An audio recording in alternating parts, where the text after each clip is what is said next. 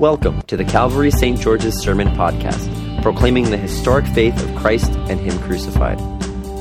These podcasts are recorded and produced by the parish of Calvary St. George's in the city of New York. For more information, head to calvarystgeorges.org. A real warm welcome to you to Calvary Church, part of the parish of Calvary St. George's, on this last Sunday of Epiphany. In the Gospel reading, this is one of those Sundays where all three texts are just amazing to preach on. And so we'll be here for about 60 minutes. And so, the Gospel reading, though, for this Sunday is always the Transfiguration. All four Gospels have an account of the Transfiguration because it left a massive impression upon these three men. Jesus, whom they had come to know as their rabbi, his appearance literally changed. It metamorphized, that's the Greek word, right before their very eyes. And he glowed with the glory of God. And not only was this a profound experience, this must have been a terrifying one as well. This is something we have completely lost as Americans and indeed in the Western world, the terrifying nature of an unmediated God. We tend to think of God as a giant sky fairy who comes to make all our wishes come true. That is the God of Walt Disney World, not the God of Abraham, Isaac, and Jacob. Nor is it the God Moses encountered on top of Mount Sinai. To encounter the living God is a terrifying, terrifying thing, unmediated. And so what we get in the Transfiguration is the experience of the glory of God mediated through the incarnate Son, Jesus. The great Swedish Bishop Bo Giertz, and he was a friend in the 20s and the 30s of the great German higher critic named Rudolf Bultmann, and he rolled in that world and in that of criticizing the Bible. And as a Swedish bishop, and there are lots of bishops today who would criticize the Bible as well. Is it really true? The Jesus of history versus the Jesus of faith. And this literally burnt him out completely. And so why wouldn't it, you know? And so, if this isn't real, count me out. And so he goes to Palestine, and he has this profound, on a sabbatical, and he has this profound experience, because until about 30 years ago, Palestine looked basically the same as it did in Jesus' day. And he has this reconversion, and as a response, he writes a series of novellas of the events of Jesus, told through the big events that we know in the New Testament, but told through the experience of different figures who were there, whether it be a Pharisee or one of the disciples. And the book's called Through My Own Eyes. And his account of the Transfiguration is through the lens of the disciple John. And he begins and he sets the scene, and they're on top of this amazing mountain. It says that John wakes up and he thinks that he's overslept because it appears to be daylight. And he rolls over and he sees that it's not daylight. It's Jesus completely transfigured. And Bo writes this. He writes, Jesus' face was changed. His clothes shone like light reflecting off a field of snow. His whole figure was made of light, interwoven and filled by light. A strange, enchanting light that caressed the eye and blinded it. Here's the cool part. It filled one's heart with both joy and dread.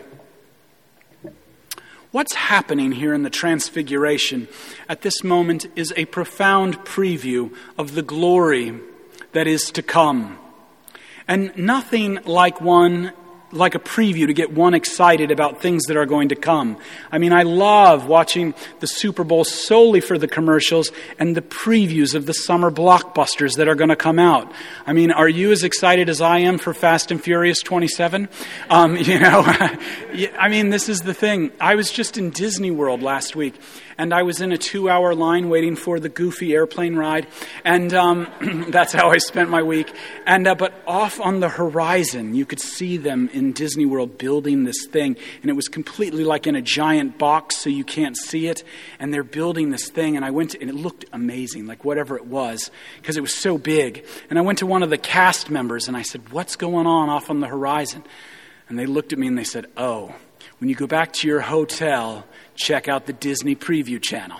So immediately I did, and she was like really excited. I turned it on, and what they are doing is they are building the preview was for this new virtual reality Tron ride, so that you literally feel like you're on one of those cycles. And it's exciting. The preview is so exciting that I can't wait to go and experience the real thing in 2021 and spend all of my savings once again. But anyway, but the point is that previews should get you excited. And that's what the Transfiguration is. It's a preview of the things that are to come. And Moses and Elijah are present for that very reason. Not only are they the embodiment of the entirety of the Old Testament, Moses, who embodies the law, and Elijah, who embodies the prophets, bearing witness to the glory they long to see. You can't get the glory from Moses. You're not going to get the glory from the prophets. This is what they long to see. This is what they pointed to. And I love how Luke talks about it.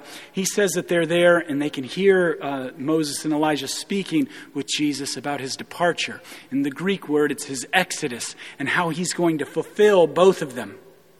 And don't forget, Moses and Elijah have been long dead at this moment.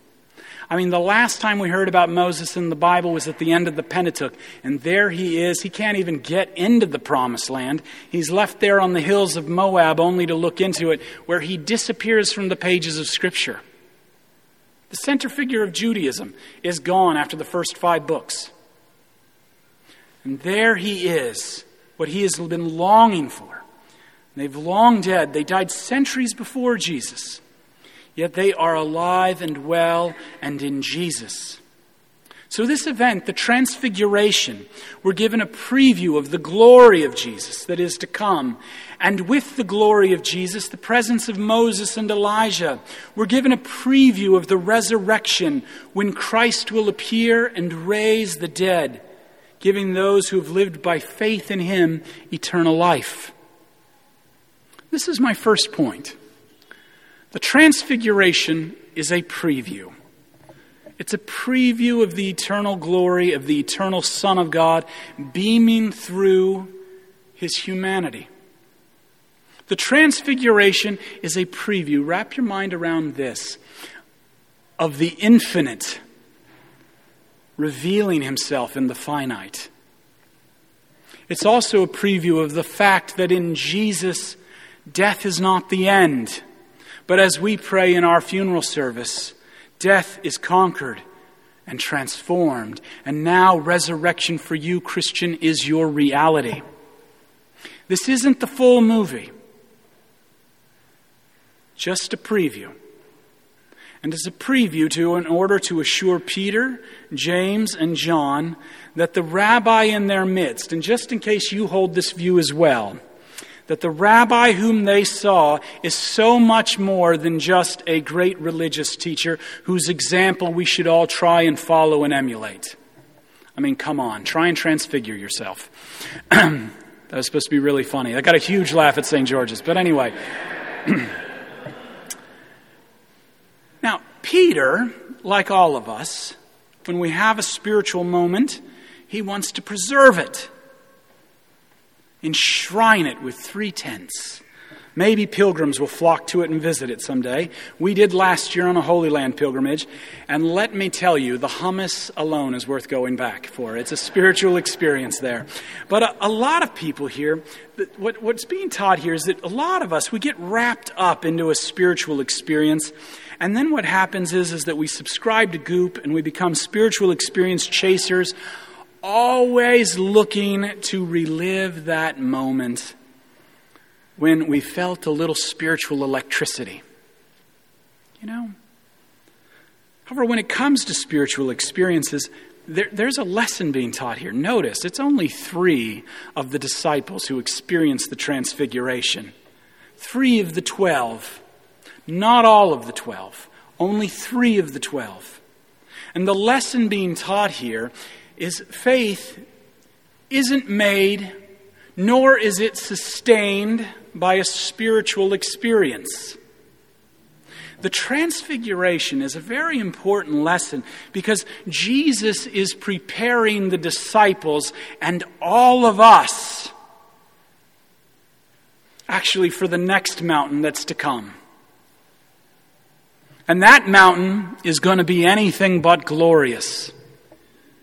That next mountaintop, which is Calvary, it's going to be, I tell you, man, there's transfiguration is happening here. But on the next mountain, instead of light, there's going to be darkness. Instead of life, there's going to be death. Instead of glory, there's going to be defeat. Instead of a voice from heaven, there's going to be silence. The transparent glory of the Transfiguration, it thrusts us. It thrusts us to the hidden glory of Christ's victory over sin and death by becoming your sin and dying on the cross for you. And this is my second point, and it's really important. Shine Jesus, shine, spiritual experience Jesus. That Jesus will not save you. Jesus saves by emptying himself of his power and glory by becoming your sin. He who knew no sin became sin so that he might die for you on a cross and you then might become the righteousness of God. In America, we love the shiny Jesus. In America right now, gear up for it because we're going to love the red Jesus, we're going to love the purple Jesus, and we're going to love the blue Jesus. We love the power Jesus who invites us into partnership so that we can feel good about ourselves and what we're doing, and at least we're not like those people over there. Let me tell you, the American Jesus is nothing more than enshrined afterglow. That is not the Jesus of the gospel. The Jesus that saves, the Jesus who gives you the gift of faith to see you through whatever life throws at you and bears your sin and conquers your death and by his work alone justifies us before the Father. That is the Jesus who's on a hill called Calvary, crucified for you. That's the Jesus who saves. And sometimes, let me tell you, it can be a tingly experience. Sometimes it can be wondrous. But most of the time, and I mean most of the time, it is just simply a promise that gets you through the night. This is why the Transfiguration ends. This is why the only thing left on the mountain is Jesus. And from heaven they heard a voice. The same voice they heard at Jesus' baptism, the first Sunday after Epiphany. It's bookended for us. Because we need to hear this voice over and over again. And the same simple message, this is my beloved Son, with whom I am well pleased. And it goes on to say right here on the mountain, listen to him. The Christian faith is not primarily about experience and action. The Christian faith is about good news that is heard and then received. Faith that saves you comes by hearing. And this is good news because you don't have to go looking for Jesus. Hear Jesus speak to you.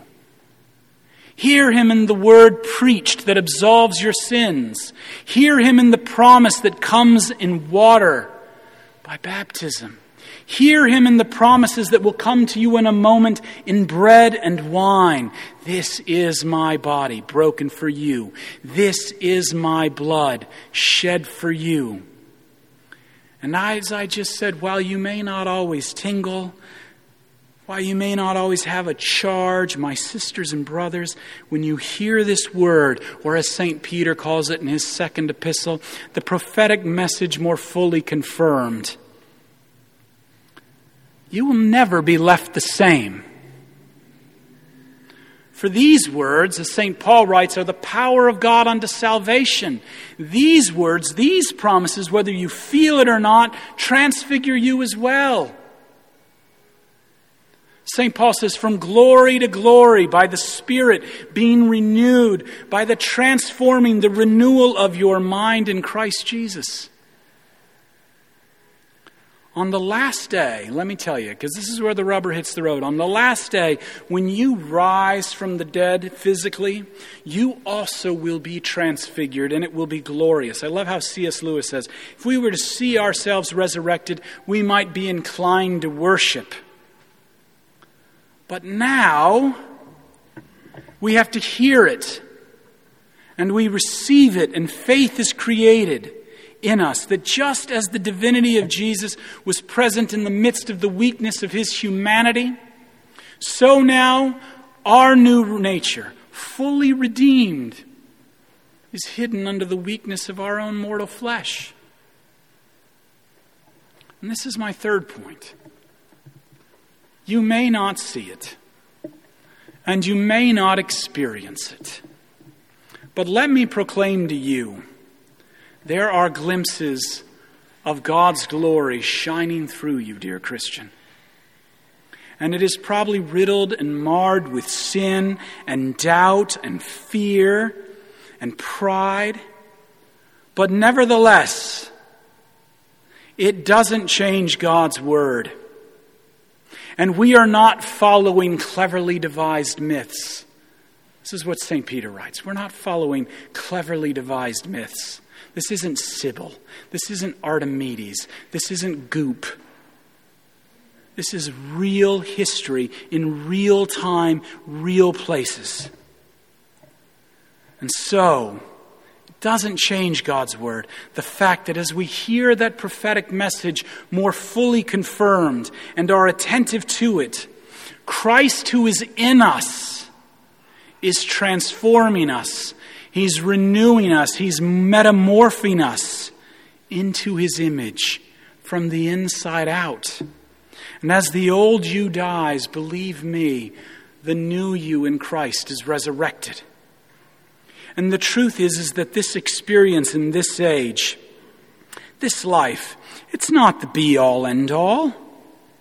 And sometimes being conformed into the image of Christ is no fun. Who wants to die? Especially day by day as we die to our pride, as we die to our sin, as we die to our own control. That's awful. But the good news is that God raises you from the dead to live in the righteousness not of your own, but the righteousness of Christ. And never forget this. No matter how difficult, no matter how silent, no matter how bleak it may seem, you have been given a promise. The power of God unto salvation. And your circumstances cannot change that. And so what this means is that your future will always be glorious. As glorious as Jesus shining on the mountain. As glorious as Jesus right now reigning at the right hand of the Father. So go forth, nourished by his body and blood, nourished by his word, and let your light so shine before men, that they might see your good works and glorify your Father in heaven. In Jesus' name, amen. Thank you for listening to our sermon podcast, produced and recorded at the parish of Calvary St. George's in the city of New York. If you feel led to support the continuing ministry of the parish, you can make an online donation at calvarystgeorges.org/giving. Thank you.